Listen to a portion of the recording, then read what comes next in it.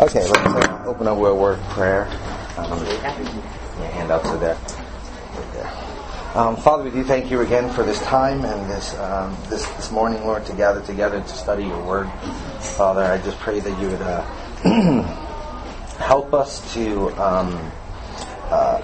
for the time being, Lord, just push other distractions and concerns of the day to the side, Father, so we can focus more intently on understanding the Old Testament this morning, Father. I just pray that the words of my mouth would be edifying to your sons and daughters in this room, Lord God, and that anything that is unhelpful would pass away, Lord, so that you would receive honor and glory in this time, Lord. Once again, we ask that you ignite a passion in our hearts, Lord God, for your word, Father, for that 2/3 of the book that's so often ignored, Lord.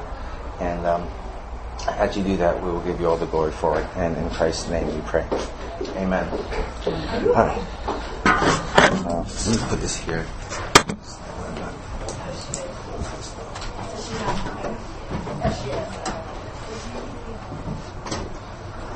like the hardwood floors, but with all the heels, it makes it difficult to hear things walking across them.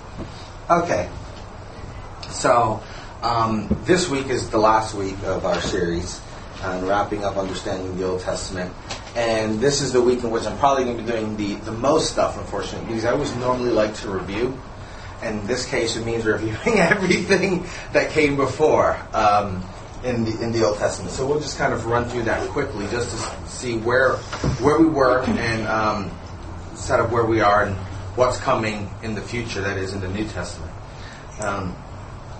Now you notice, you'll recall that I broke down the Old Testament in 10 themes, 10 E words. Right? So I've given you 8 of the 10 just under the first point. You recall that, and I've kind of put them together in bullet points there as I think they kind of nicely link together. So the story starts with Yahweh, the Creator God, creating the world, creating this kingdom, this domain that he is going to exercise his rule over, right? And we noted parallels between,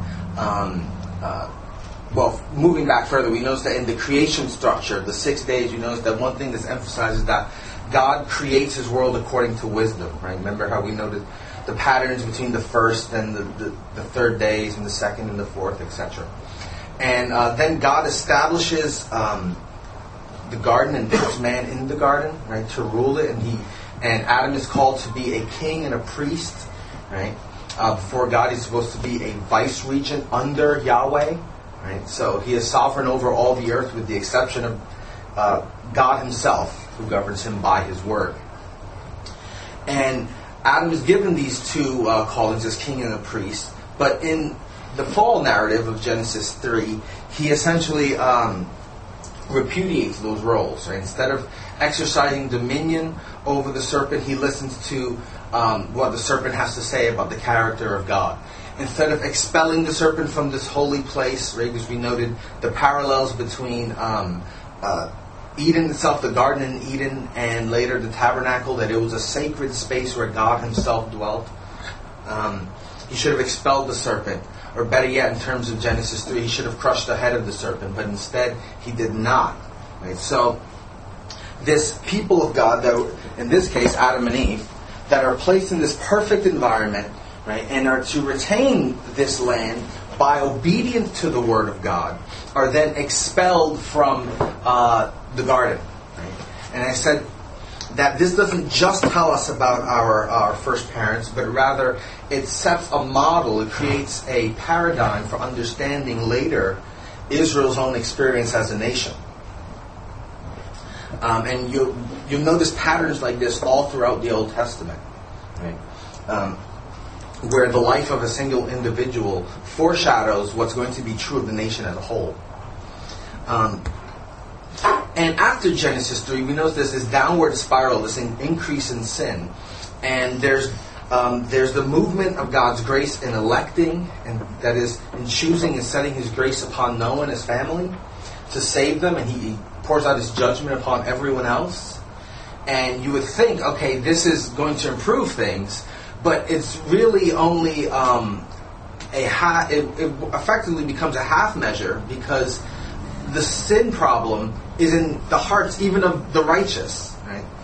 So after the flood, God still says every intention of the heart is only evil continually.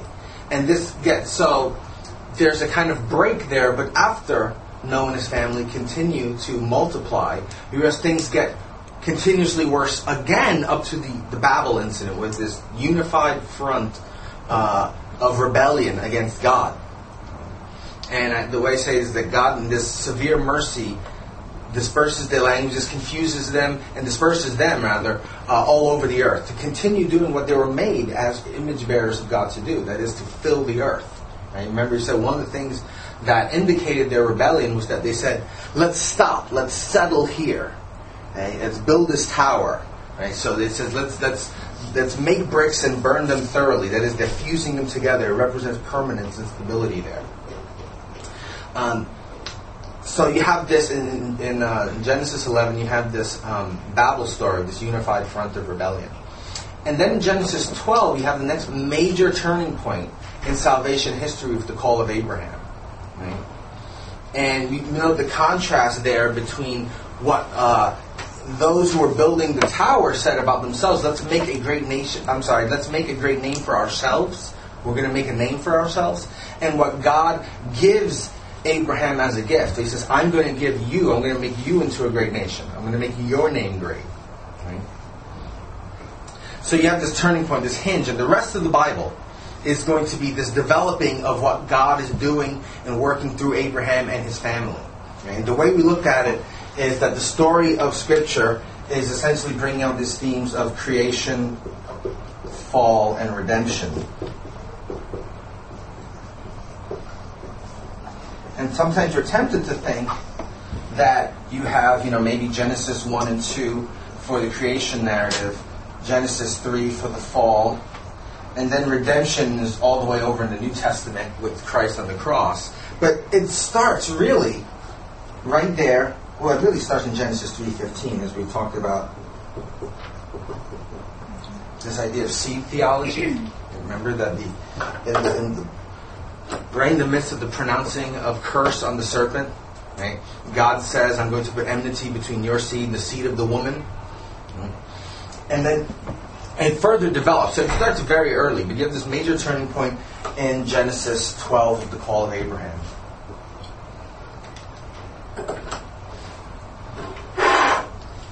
So you have the creating of the introduction of the narrative in the first opening chapters of Genesis. You have the problem that's posed, and then very early on you have at least the broad framework of how the problem is going to be solved. So the redemption theme starts very early. And if any point, any clarifications or questions, just stop me. B, enslavement. You know that I said that one of the best ways to understand the Egyptian captivity of Israel, right, after many historical circumstances, the people the nation of Israel, the family of Abraham, finds themselves in Egypt because they were brought there by their brother Joseph in order to survive and get grain, and preventing them from starvation, etc. But they stay there and they begin to multiply. And you say, as you open up Exodus, you realize, okay, God's promise of multiplying them and filling the land, right? He promised Abraham that he's going to have descendants as many as the sands on the seashore, right? And the stars in the sky. And, it's happening, right? But this causes friction or blowback from Egypt. And I said the best way to understand that is in light of this Genesis 3:15, the seed theology. It is the seed of the serpent now coming to destroy and oppress the seed of the woman. In this case, at this stage of the story, it's the people, the family of Abraham. Right? And then we moved on to the Exodus theme, where God himself, the God who is the creator, shows that he is God the liberator. Right? He is God the Savior, who in faithfulness and in fulfillment of his word to Abraham is both going to bring the people out of captivity and is going to bring them into the land that he promised Abraham. Because we know that the three characteristics of the covenant that God makes with Abraham is that He is going to make Abraham's seed numerous. Right? He's going to give them a land, and that their family is going to have a special relationship with God, and is therefore going to be a conduit to be a blessing to the nations. That all the nations of the earth would be blessed through Abraham and his family. Right? How in Old Testament times, how did other nations, other peoples, get integrated into Israel? Did they really? Well, you have a couple of cases. In the case of like Ruth, who was a Moabite, essentially you wound up converting to the God of Israel. And so you think of Ruth, and she says, your God is going to be my God, your people are going to be my people. So you have the seed of the woman, this umbrella term for those who God has a unique covenant relationship with. And in order to receive those blessings, you come into that people to receive the blessings. And when you convert, you become a full covenant member. Did they become full covenant members in the nation? I mean, were they allowed in the temple? Or I thought there was those who were believers, but they weren't of Israel and weren't allowed. Well, what you're describing sounds more like in the New Testament when they're describing God-fearers, which were Gentiles that were sympathetic to Judaism, but weren't fully going to undergo circumcision, etc. And so they had, like I said, they had a respect and a sympathy for Judaism, but they weren't considered full-fledged members, covenant members. As far as I know, and Scott, help me out here, if you converted, if you went the full measure, then you were considered a full-fledged member of the covenant. You find that where I think in the covenant of Abraham, when they circumcised all their male servants and maidservants, and the idea is that everyone's included in this covenant. You receive the sign of the covenant for good or for bad. If you break the covenant, you receive the curses. If you obey, then you receive the blessings, but you're included. Right? This becomes, of course, later on in the Old Testament, this becomes kind of the seedbed for a New Testament mission when they say, okay, that idea that you find kind of sprinkled here and there, kind of sparsely throughout the Old Testament, that's going to become true for the Gentiles largely. That is to say, there's going to be many that come in, and then you have, you kind of form this what I think is an unresolved tension in the Old Testament that you need to look to the New Testament for, which is you have these streams of thought in the Old Testament that talk about Gentiles coming in, being included in the people of God, and then you also have other streams of thought which say all the enemies of God are going to be destroyed, which would have normally been said, oh yeah, that's Assyria and that's Babylon and Egypt. Those are the Gentile nations, right, that are in darkness. They're going to be destroyed. And you say, well, how do you reconcile that?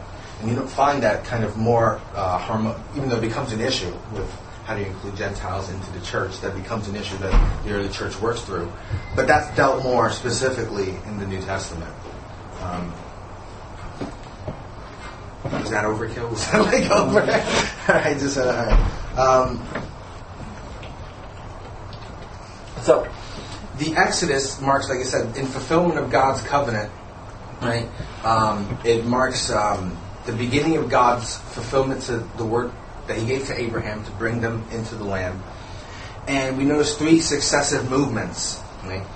The Exodus event itself, second, the giving of the law, and third, the instructions for the tabernacle, and then going ahead and building and erecting the tabernacle. And we said in these 3 movements, in each step, Yahweh is growing in greater and greater intimacy with the people. Right? He saves them, He reveals who He is, and then He comes and He lives with them. And whereas, in just 1B in the outline, whereas in enslavement, you're talking about them going to a foreign land and being captive. At the end of this kind of 3 points here, the entrance is in the book of Joshua, where you find the word of God is fulfilled, and He gives them the land, and you have that long, they take all these armies. Remember, we looked at that list, where I think 31 kings or something that they list, that God has given them the victory, and then they divide up the land, And Joshua says near the end of his life, we know that God has been faithful, and everything he said has come to pass. Right? That nothing he said has failed. Okay. Okay. So that's all right. But as good as that sounds, right, once they're in the land, and this is where the parallels between Israel and Adam become very clear. Once they're in the land, the good land that God has given them, right, you would think things are right, and, end of story, happily ever after, but it's not. It's exactly one of those things where they're in the land. In order to retain the land, they must be obedient to the Word of God. They must show that they have been transformed by the grace that He has shown them in all three steps, in the Exodus, and delivering them, in revealing who He is, and in coming and living with them. Have they been transformed by that grace? And we note how after Joshua, we call this kind of the Deuteronomistic history. How Deuteronomy, the blessings and the curses of the covenant, cast this large shadow over the rest of Israel's history. And how is Deuteronomy going to play out during this time? And we find out both before Moses died, and essentially Joshua says this to the people shortly before he dies. He says, you're not going to serve the Lord. You are going to follow after other gods. And in harsh ways of describing it. You're going to prostitute yourself before the gods of the nations, etc. And that's exactly what you find. The way I described it, borrowing from one commentator, was that in the book of Judges especially, but largely the rest of the history of national Israel, you find the Canaanization of Israel. Right? So instead of being distinct and a light to the other nations, right, because they're reflecting the wisdom of the Word of God, they become consumers of their culture. So they just take on the worship of the other gods, and including its customs, etc. And this is part of the genius of the law, right? We have all these 613 laws that are given to Israel. And you say, why do they have laws about your sealing and how that should be structured? Is because religion and culture are so intimately tied, right? How petty is it that he's saying don't round your beards, right? Don't cut them this way? It's because the religious understanding of the other nations plays out into the way they live every day, right? And if you're going to be distinct, then then your relationship with God shouldn't be this kind of airy-fairy pie-in-the-sky relationship. It should work down to the practical details of how you carry out day-to-day life. Okay? And as in the case of Judges and so on, once their relationship with God was compromised, their relationship with one another and the daily practices, etc., continued to get corrupted. To the point where they no longer want God as king. They no longer want the kinds of leaders that the Lord raises up. Sometimes rightly so, if you read the book of Judges. And they ask for a king, and God says to Samuel, they're not rejecting you, they're rejecting me as their king, because they wanted a king like the other nations. And we said in Deuteronomy 17, God makes provisions that if you want a king, you can have him, but the one thing he can't be is a king like the other nations. It's the vision that's held up for monarchy in Israel is completely countercultural. So it says, if you're going to have a king, fine, but don't think of it in the framework of all the other nations surrounding you. And that's what they wanted. So God says they're rejecting me, they're rejecting my entire way of leadership. So God gives him a king, and Saul is king at first, but he's, for lack of a better, he's a dud. His heart is not really sold out for the Lord and for his covenant. Right? And the Lord raises up David. And David becomes, as we know, the man after God's own heart, the man that God himself chooses and appoints. Right? And though he is flawed and though he is sinful himself, he is a man whose heart is one that's drawn to the Lord and wants to be obedient to his covenant, down to the details. Right? And we notice how the reigns of David and Solomon, are essentially the high points of Israel's national history. So you have God's people in God's place under God's rule. Right? Even though it's not perfect during this time, it is the high point. And after Solomon, really kind of the second half, was you might maybe argue the last third of his reign, things start moving downhill even from there, as he's building these other sanctuaries for his foreign wives. And things, once again, kind of similar to the Judges, get worse and worse and worse and worse and worse. To the point where God finally, right, both for the two nations, because after the death of Solomon, that's probably where I should refer to this chart here. After the death of Solomon, the kingdom splits, right? And you had the 10 northern tribes known as Israel, confusingly. And the south was Judah. And Judah has a couple of good, decent kings, right? You can measure them. You can count them on one hand, right, with a couple of fingers left over. But the north has no righteous kings, and it has essentially government-instituted idolatry set up with these two calves that Jeroboam, the first king of the north, established. And it's just on a downward spiral, and eventually in 722 BC, they're taken off into exile by the Assyrians. Right? This was all written in the covenant. You can read it in Deuteronomy, and so in 722 they get taken to Assyria.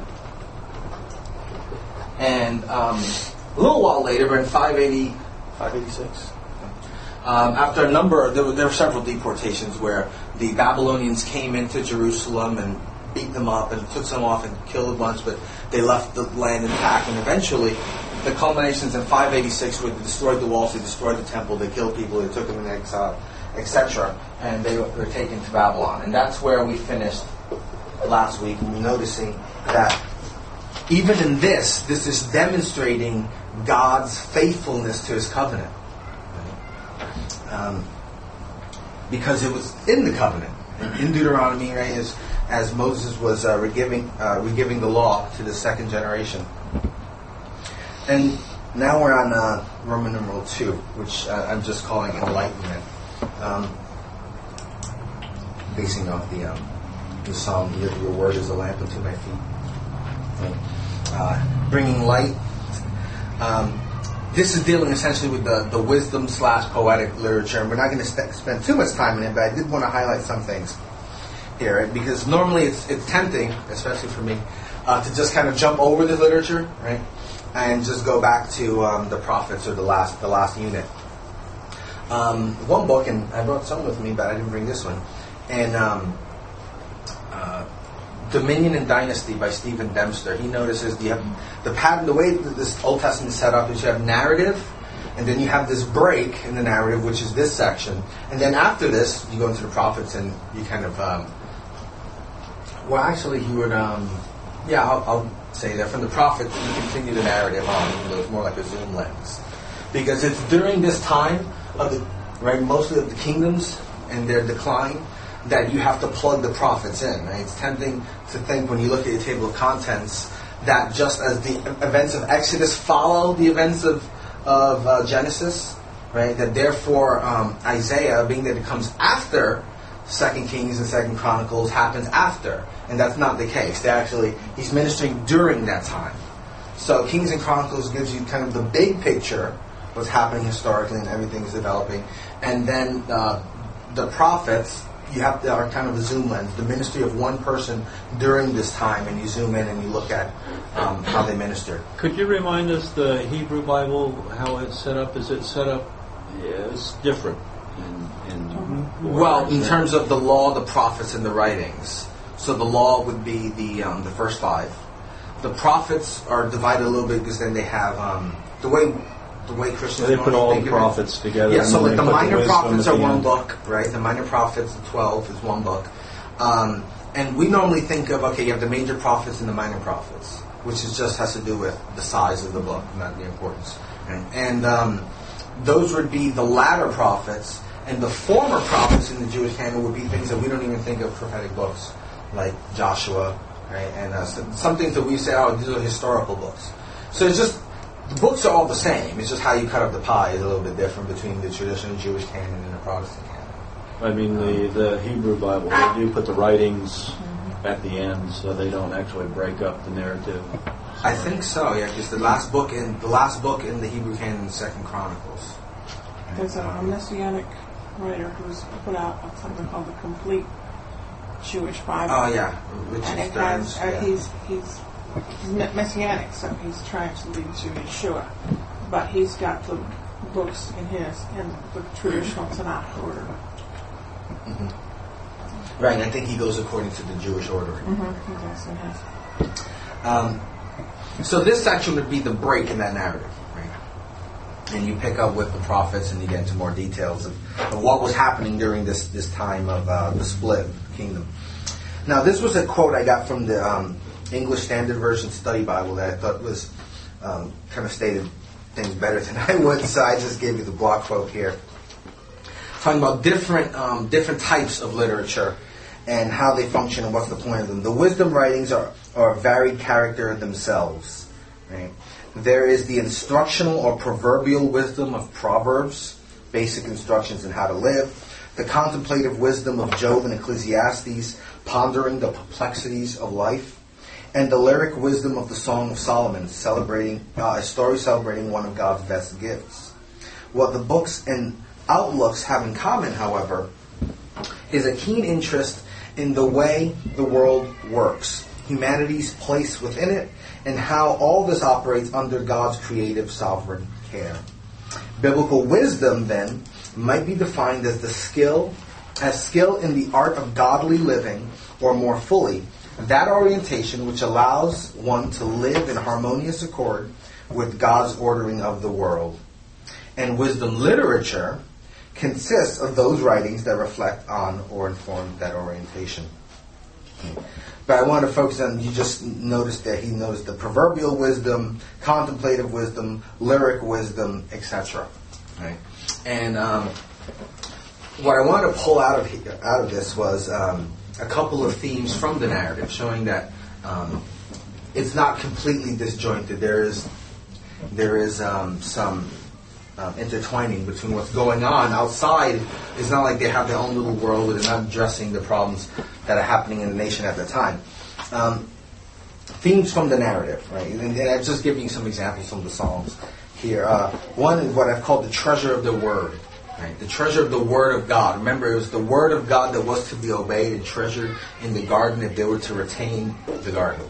It's the Word of God that they were to treasure in the covenant relationship with God if they were to retain the land and not be taken to exile. Right? And one thing I mentioned last week, and I don't think this was recorded, so I'll repeat it now, is there are differences in 2 Kings and 2 Chronicles, and sometimes one includes information, one doesn't have it in there, and it leads you to say, well, why is that? And it's the intention of the author, what he's trying to do with it. Right? So you have instances like the King Manasseh that's portrayed as just an evil, wicked, really bad guy in 2 Kings, and it just full stop leaves it there.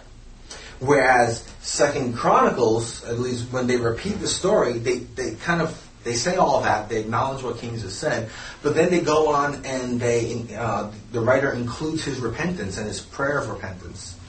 And it sets a pattern that the people would look at and say, okay, we're like Manasseh. We've done all this bad stuff, right? So Kings was written probably during the exilic period and saying, this is what got us here. This is because we were just like Manasseh. So we deserve what God has done to us.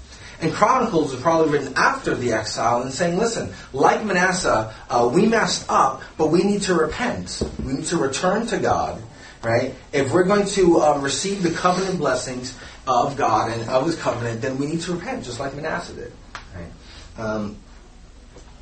So, in the Psalms, in the wisdom literature, but I'm using the Psalms here, you have these themes of how important the Word of God is. Right? Not just because it's pretty or well written, but because it essentially sustains their life. Right? These are words of life. So, for instance, you start off the book of Psalms, the book of the Psalms of, blessed is the man who does not walk in the counsel of the wicked, or stand in the way of sinners, or sit in the seat of mockers, but his delight is in the law of the Lord, and on his law he meditates day and night. He is like a tree planted by streams of water, which yields his fruit in season, and whose leaf does not wither. Whatever he does prospers.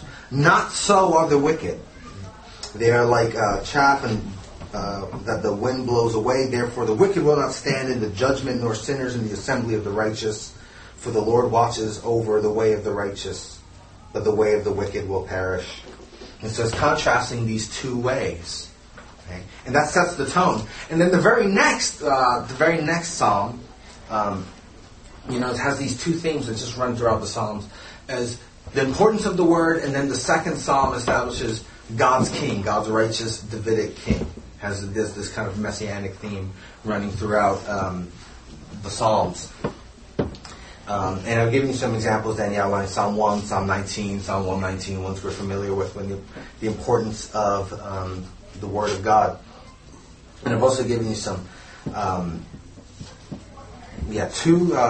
2, Psalm 86, and Psalm 89, Davidic Psalms. And when I say, not just on David the historical figure, but the importance of his line. The importance that God has chosen this line to be the line that he is going to rule the earth by means of. Right? And Psalm 89 is the one I mentioned, where in 2 Samuel 7, when God establishes his covenant, makes his covenant with David, they will always have a descendant. The word covenant isn't used in that context. But when you find in Psalm 89, when they're talking about that same event, they do use the word covenant. I only say that because some people want to see the word covenant attached to things that theologians would call covenants. And third would be exile, right? Themes in the exile. And I've given you a range there, so I'm not picking any one particular out. But Psalm 73 to Psalm 89, you have various points in which the psalmists they're lamenting the situation that the nation's in.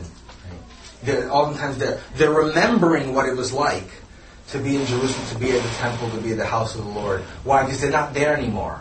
Right? So to think about it in terms of Psalm 1, right? He says, the one who meditates is like a tree planted. Remember we used that agricultural metaphors, right? That they were planted in the land, and when they went to exile, they were uprooted from the land, right? Well, they were once planted, right? They were once in the land. They had the covenant. They had the temple. They had the presence of God there. And now in these psalms here, they're lamenting because they've been uprooted from the land.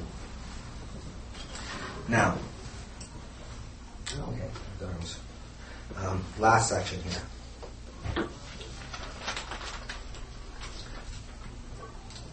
Eschatology, my last E word, and probably the fanciest one. So give me a minute to explain it. Eschatology, the way it's normally used, like for instance, in a book of systematic theology, the last section of the book will be dealing with eschatology, which basically comes down to the study of the last things. Right?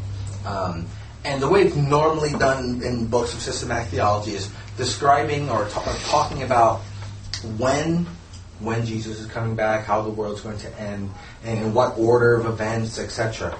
That's not the way I'm using it here. Right? That is a more narrow sense. It's a more precise sense. But just to look at your handout here, eschatology, as we're using the term, doesn't refer so much to how and when history will end, so much as where history is going. Mm-hmm. Old Testament eschatology asks and answers the question, of what the people of God were looking forward to. How was Yahweh going to bring their story to a resolution? So, how did the prophets interpret Israel's history and where it was going? What was God going to do? Because clearly he's not incredibly happy with us. He sent us into exile, right? And we mentioned in the way the way Kings portrays it, and you read the prophets, it's justified exile. This isn't an arbitrary whim on God's behalf. They had it coming. They violated. And in fact, God delayed his judgment, and God was gracious for generations and generations in pushing off judgment. Right? If there's anything in reading Kings and Chronicles, you realize that it should have happened a lot earlier. Right? And God delays his judgment, the judgment of exile, for generations. Right? But that's the question. How is Yahweh going to bring this story to a resolution? Because the people, remember we said the calling of Abraham was this major turning point where God's going to use this family in order to be part of the solution, the sin solution that culminated in Genesis 11 with Babel, but started in Genesis 3. Right? They're supposed to be part of the solution. And here they're completely wrapped up in the problem. They've become part of the problem. Right? That they've just mirrored the cultures around them. Right? So how is God going to both be faithful to his covenant with them, and his how is he going to fulfill what he said back in Genesis 3:15? Right? So these are the kinds of questions that the prophets address. Right? So they're both addressing things that are happening in their time. And that's something that we could go off and talk for a while. That oftentimes we read the prophets as if they weren't actually speaking to the people who lived around them at that time. But they're addressing the political situations, the spiritual condition of the people at that time. But they also will stop and break and then talk about what God is going to do, how God is going to address this situation. Because clearly the resolution, the fixing of this problem is not going to happen simply because Israel pulls themselves up by their bootstraps. Okay?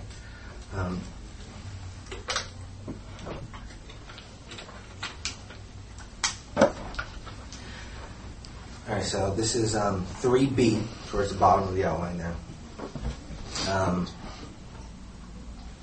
Discuss what's the role of the prophet. The prophet, thinking in terms of more formalized prophets like Isaiah and Jeremiah, etc. Their role is basically to be an intermediary between God and the people. Right? They are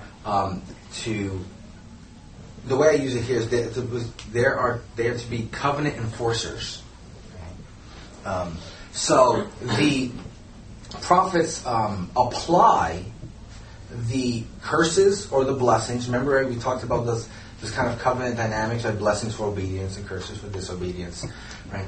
The prophets pronounce those blessings or curses depending on the people and the nation's obedience or disobedience. Right? They never create willy-nilly a blessing or create a curse to apply to the people. In fact, one commentator, one of his commentators, spent several pages with this diagram showing all the various prophetic pronouncements of judgment and blessing all over. It's pages long, and then he ties it back to something in Deuteronomy or Exodus or Leviticus, somewhere in the laws. He's saying, look, this is just an application of this, all the way down for several pages.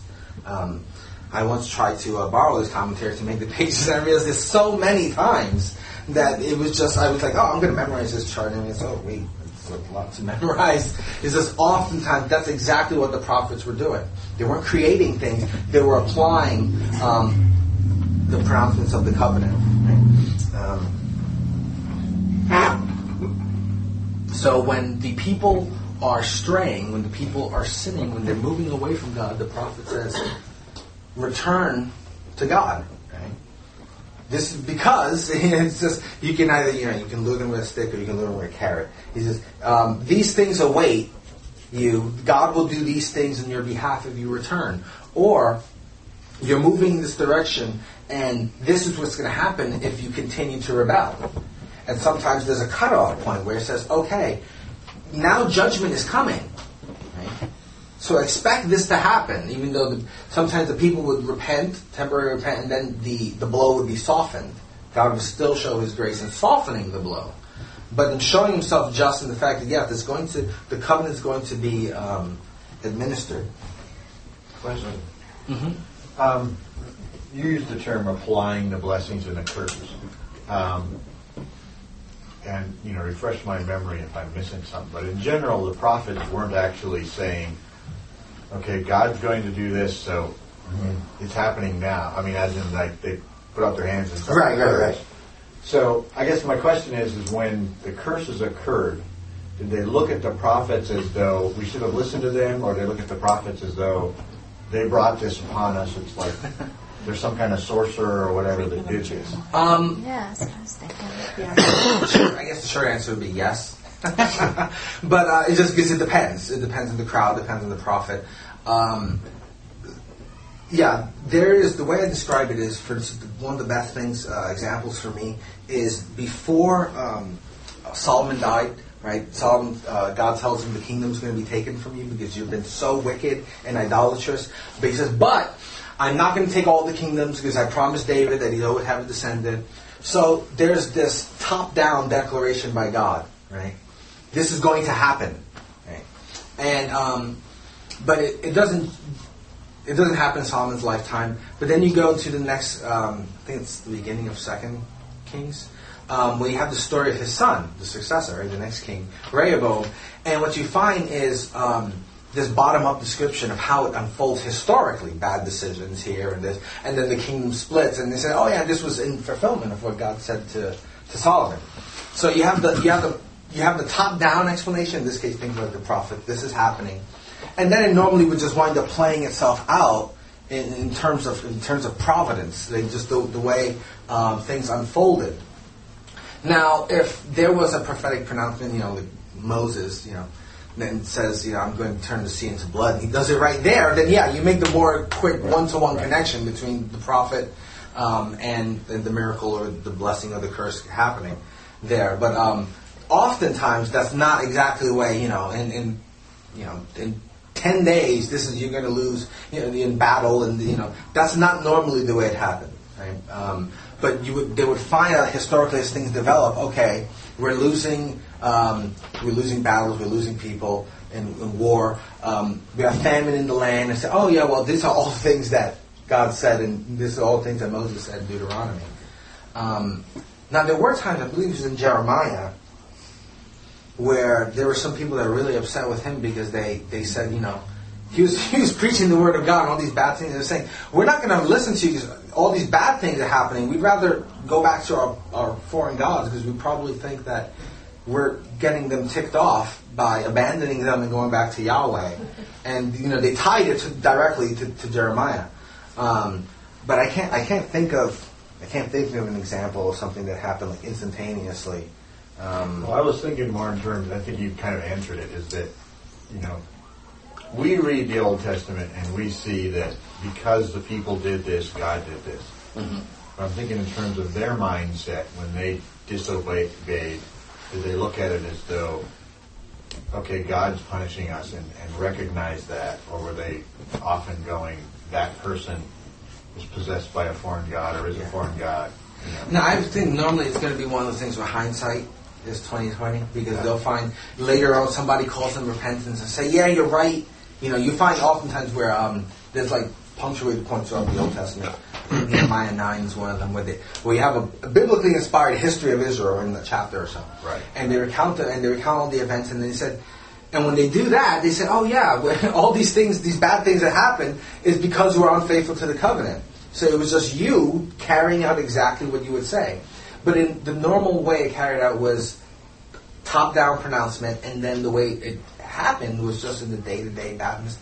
God, in Romans 1 sense, God gave them over to their own sin, and it just, then God's judgment came down. You had a question or comment? I was going to say how the people reacted to the prophets. Though Jesus answered that when he said, "Well, look what they did to the prophets." They killed them and everything. So, I don't think they were real popular fellows a lot of the time. Nowadays, somebody says something, politically speaking, and everybody disagrees, that couldn't possibly mean that, and then the bad thing happens. The person is not a biblical prophet, but certainly not very popular for saying, this is going to happen if we don't change. And then we don't change, and that happens. So we've got a modern example. Sometimes you find that they get popular but for the wrong reasons. I think that happens with Ezekiel, where there's a statement there after some of the stuff that he says takes place, and people are kind of seeing him as, oh, look what he can do. He can say stuff, and their hearts are still in the wrong place. They're still not seeing the gravity of what Ezekiel's ministry is all about. Yeah. I was just curious. Ecclesiastes, when was it written in Solomon's life? Was it when he was still had some good, or near the end? Or I think it's towards the end. You probably know more about any kind of dating issues. I don't mean relationships. It's you might know more about it. But I think the general consensus is that it's probably written towards the end of his life, reflecting back. The richest man, the wisest man in the world who's made, and as a result of being here, that means the kind of the weight of your mistakes are so much more significant. Looking back at his life, and then at the end of the day saying, all of this was chasing after vapors, and then the best thing, the wisest thing, is just to follow the word of God. Amen. But I haven't spent much time looking at arguments for dating and stuff. But as far as I know, the general, at least conservative consensus is that it's written later in his life. Okay, so now last point here, the prophetic offer. And I stated that intentionally as it's God holding out, saying, listen, if you do this, if you obey, these kinds of things can happen. And a lot of this was aimed at this community here, this post-exilic community. Right? What do I mean by post-exilic? That's post. After the exile, right? The exile, those that were coming back. I remember we said the 10 northern tribes, there was never any kind of unified return to the land. That's why the arrow doesn't come back. Here and there, sure, but never in any kind of unified sense, where after the decree of Cyrus, there's a remnant, but people do go back to Jerusalem. Right? And the prophets were holding out this hope that, okay, if you repent and you trust in me and you realize that I've disciplined you as my own child, right?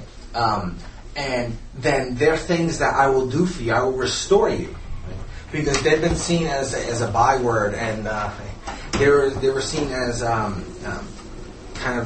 they were being mocked among the nations. This is also one of the things in the covenant, that people will see them and he's saying, listen, there's going to come a day, this is prophets in various places, I've given you some examples, where I'm going to restore, and there's a series of the word new, such and such. So, like for instance, Ezekiel 40 through 48 there's going to be a new temple, and commentators and different schools of thought, and how should we interpret that? But somehow, in some way, God says there's going to be a restored temple, right? And there's going to be a new David. That is to say, David himself is not going to be, not referring to the historical David, but there's going to be a new king from David's line that will shepherd the people of God. Right? So let's look at Ezekiel, I believe it's 37. I did that from memory there.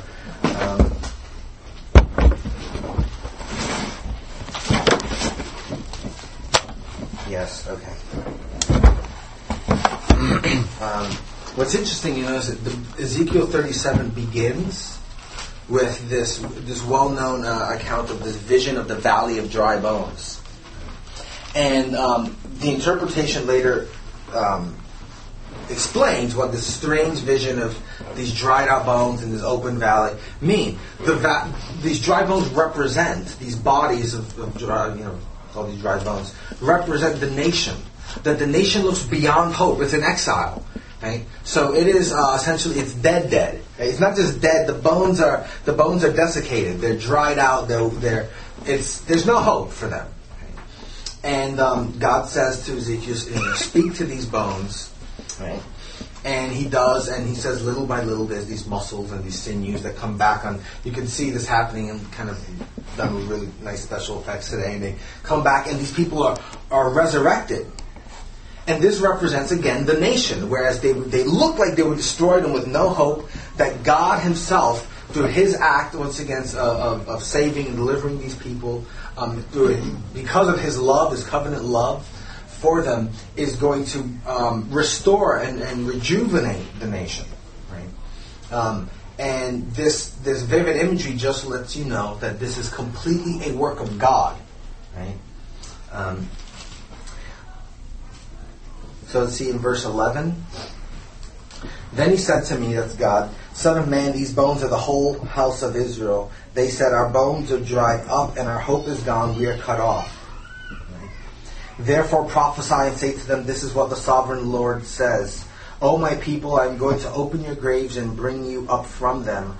I will bring you back to the land of Israel, etc. I'm going to skip this. So there's this reuniting and rejuvenating of the nation. Then jump over to verse 24. He says, my servant David will be king over them, and they will all have one shepherd. They will follow my laws and be careful to keep my decrees. Right? Then they will live in the land, etc. So all the blessings that they lost are being returned. But what I want to focus on is a rejuvenated nation and a new David that's placed over them. Right? A new Davidic king. And in verse 26, I will make my covenant of peace with them. It will be an everlasting covenant. So that's also on the outline. But now I couldn't find, at least when I was looking over it really quickly, I was trying to find one crystal clear passage. And I know there's one that I just either don't have it highlighted or something in my Bible. Which describes also what God's going to do in this process is essentially going to be like a new Exodus. Some of you may remember that I said that the Exodus event becomes this model, this great example, this paradigm for God's saving delivery, okay? The deliverance from oppression, evil, and sin. And there are times that the prophets, I don't remember which one says, you're going to look back at the Exodus. What I'm going to do is going to be so great. You're going to look back at the Exodus, and actually, in fact, you won't look back. You'll forget the Exodus. Right? It'll make the Exodus look like nothing.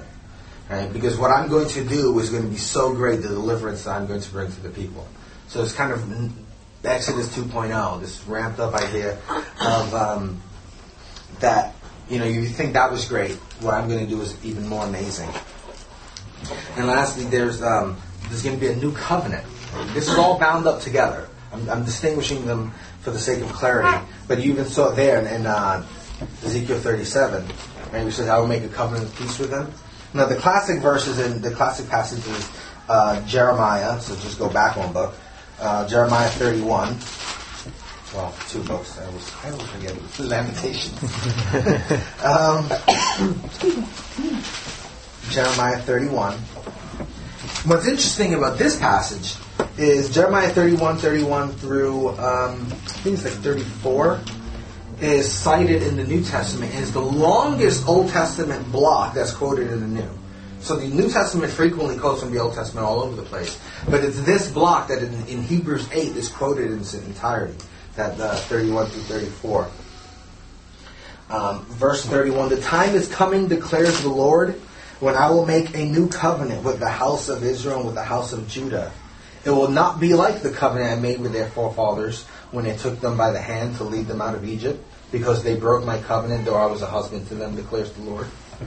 This is the covenant I will make with the house of Israel after that time. After that time, declares the Lord. I will put my law in their minds, and I will write it on their hearts. They will be my people, and I will be their God, and they will be my people.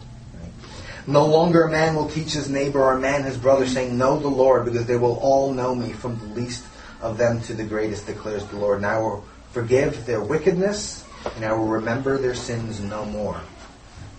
So this is the pronouncement of this coming new covenant, which, the way I state it is, it fixes the problems of the old covenant.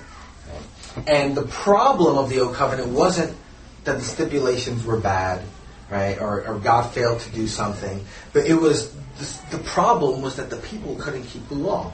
Right? The people were sinners. Right? So God reveals who He is and reveals what it looks like to be somebody transformed by grace, but they were usurpers by nature that wanted to put themselves on the throne rather than God. Right?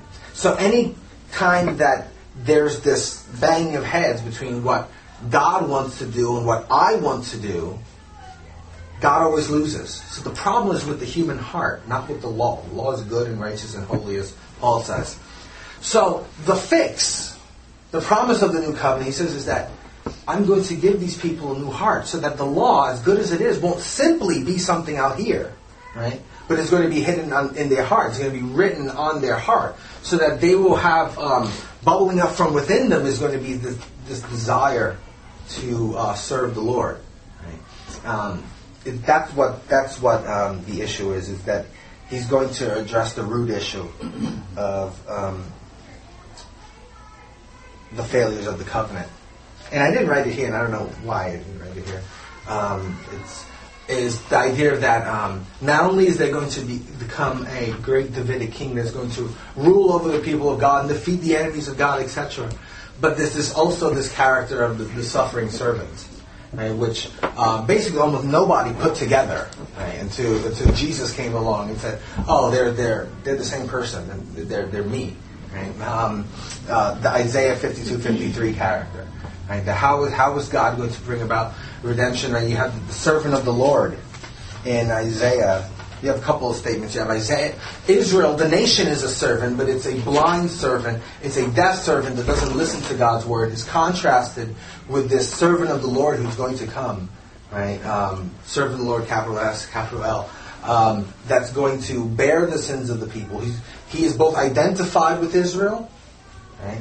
But he's also going to minister to Israel, right? And he's going to bring them back to God. There. Maybe I didn't put it in there because I can't. New servant. I guess. It's the genius of Jesus that he says, yeah, these two strands, they're not distinct. No one would have said, okay, the king, the kingly, the great Davidic king is not going to be this person who's going to die. In fact, during the intertestamental period, among the Qumran community who wrote the Dead Sea Scrolls, they believed in at least two messiahs, a kingly messiah and a priestly messiah.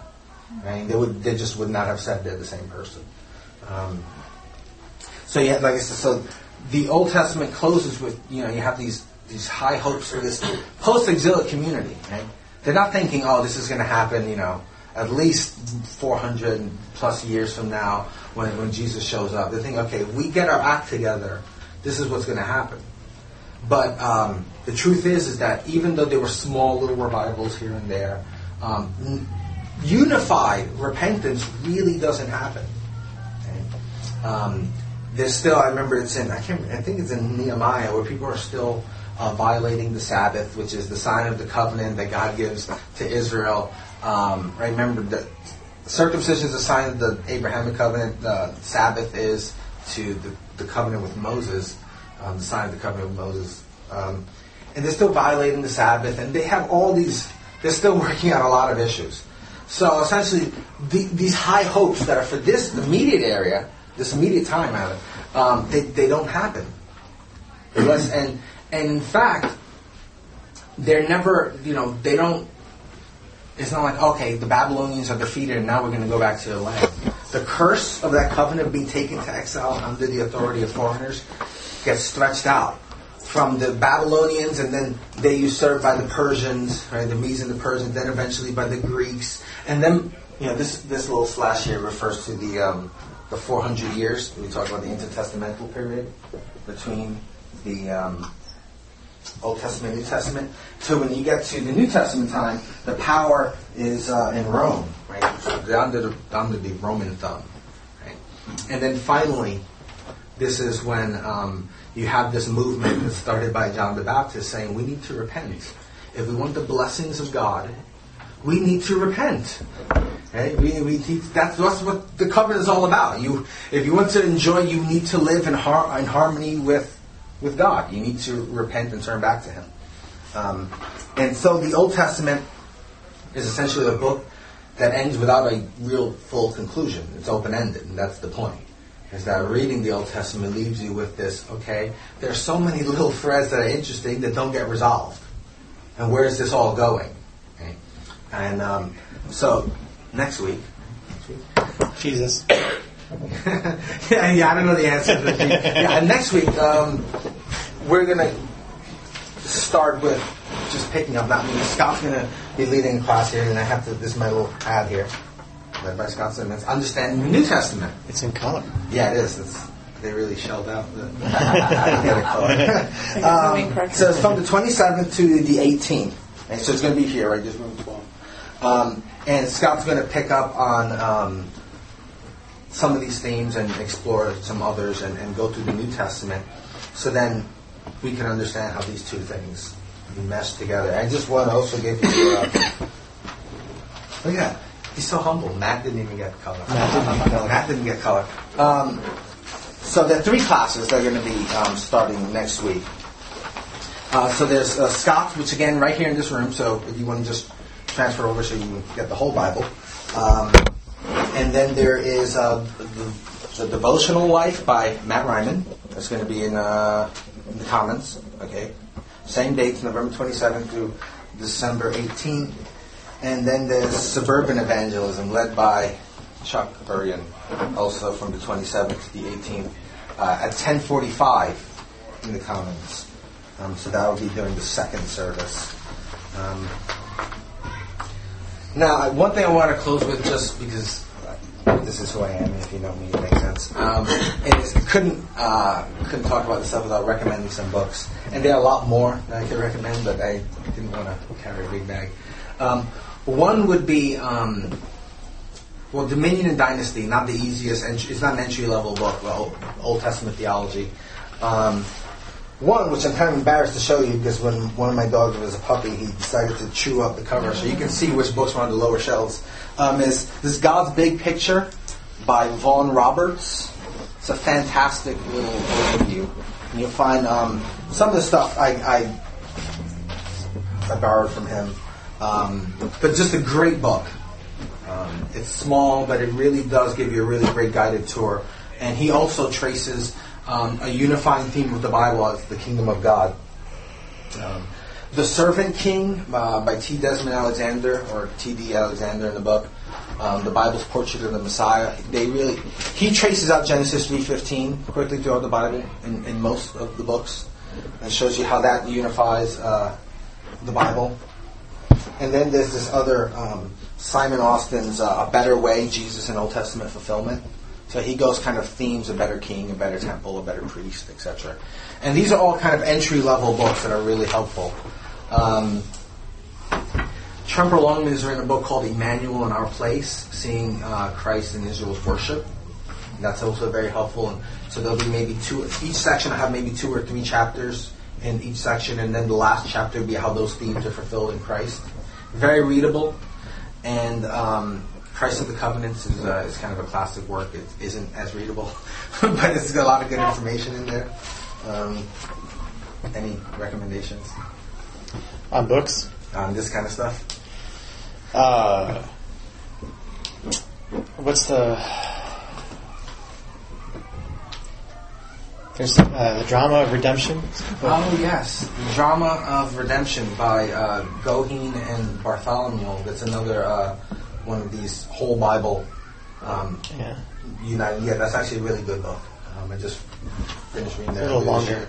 It's a little bit longer than these. It's not terribly long, but it's has some maps and I've read a bunch of these only because sometimes you have one says something and that the others doesn't, or states in a way that sticks in your mind more. So, but yeah, there are a lot of, and it's probably more so within the last maybe 30 years than before, a lot of really good, smaller introductions that just because they're small does not mean that they lack in substance. So good stuff like that. Okay, any last questions or comments? Okay, so let's close with a word of prayer. Father, again, we thank you for your word, Lord, and we realize that during these last 5 weeks, it's like drinking water from a fire hydrant, Lord. Just a lot to take in, Lord, and just doing it in just a couple of hours over 5 weeks is never enough to capture all the riches that are in there. Lord, I just pray that what's been said has been helpful to your sons and daughters, Lord God, and that you would use this time to once again ignite a passion and a fire to look at what's in the Old Testament and to see how these themes and are ultimately always pointing to Christ and can only really find their full significance in the person and work of Jesus. Lord, And as those of us who are going to worship now, prepare our hearts, Father, to understand and to process it, to live out the deep things of God, Father. We pray all these things in the name of King Jesus. Amen. Thank you.